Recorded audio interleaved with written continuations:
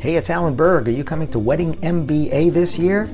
Well, I'll be there again. I haven't missed one since the first one in 2007. So I look forward to seeing you there. And if you want to save $20 off the current ticket price, and they get higher as you get closer, go to weddingmba.com. Use the promo code ALAN, A-L-A-N. weddingmba.com, promo code ALAN, save $20. I look forward to seeing you there. Before we get into this episode, I'm starting something called Ask Me Anything. That's right, you submit your questions and they could become an entire episode or something that I answer at the end of an episode. To submit your questions, look for the red button at podcast.alanberg.com. That's right, podcast.alanberg.com. Click on the red button, submit your question, and maybe you'll hear it here on the podcast. Thanks. They're going to buy what you're selling. Listen to this new episode. Welcome to another episode of the Wedding Business Solutions Podcast. I'm your host, Alan Berg, speaker, author, sales trainer, website reviewer, here to help you in your wedding and event business sell more, profit more, and have more fun doing it. Enjoy this episode. In your business and as a consumer, we run up against options.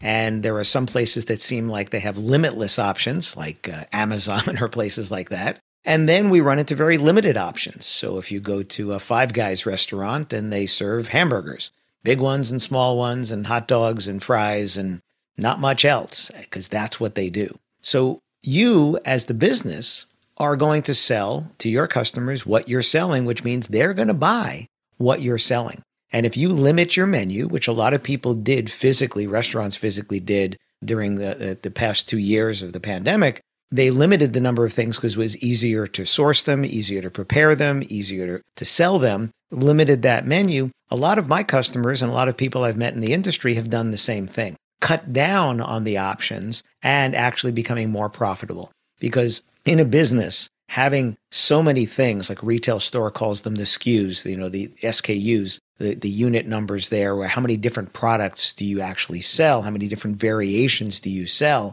And keeping all that stuff in inventory costs money. Well, similarly in your business, if you're having trouble with staffing, I know a lot of you are laughing right now because yes, you're having trouble with staffing. Limiting what you sell, reducing the number of things you sell, reducing the choices to the customer can actually make it easier for you to get your job done, maybe with the limited staff.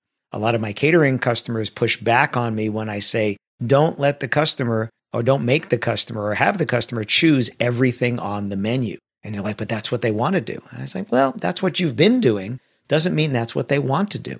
I think it's always funny that the two people least likely to eat at a wedding are the people that choose the menu. Sorry, the 150 other people are going to eat and they have no idea what they're going to eat when they show up. And the two people that choose the menu, they're the people that are least likely to eat. So what if you said, we're going to give you 3 appetizers and they'll be the most popular ones we have at the time. You're going to have a salad course. Your main protein will be, and then let them choose that, whether it's meat or fish or vegetarian or chicken or some combination of the above. And how it's prepared, unless they specifically need it prepared a certain way, just tell them it's going to be delicious because you wouldn't do it any other way. Of course, it's going to be delicious. Now, imagine if you were doing events on Friday, Saturday, and Sunday, and they all had the same appetizer and they all used the similar salad.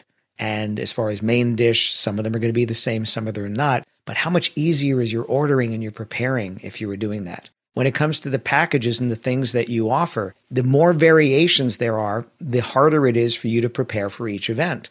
I have some clients that have one package, and this is what you get. You just tell me if you want some of these things or not. I equate it kind of like to Batman with the bat belt. He's always wearing the bat belt, but he doesn't use every tool every time. He uses the right tool at the right time. Or another analogy I like to use is Mary Poppins shows up with that bag, and it seems like whatever she needs is in the bag. She just reaches in and pulls out a canoe because you needed a canoe all of a sudden. So could you do something like that and cut down on the number of options? Cut down on the number of packages? Certainly in packages, because the more packages, the harder it is for someone to decide. I have a lot of my clients where we've cut out their bottom package altogether. Just don't offer it. Now, if somebody comes to you and asks for something very limited and they're getting married at maybe a small wedding, micro wedding, mini wedding, maybe during the week or an off season, Yeah, maybe you'll offer something that seems custom at that point, but it was just a package you took off the menu at that time. You have a limited number of dates. I think that's another thing that we've learned over the past couple of years. When you go from 0 weddings to 150% of the normal amount of weddings, you realize, you know what? That's too many. I don't want to do that anymore. When you limit the number of dates, you can also limit the choices and let them buy because it's you providing the results.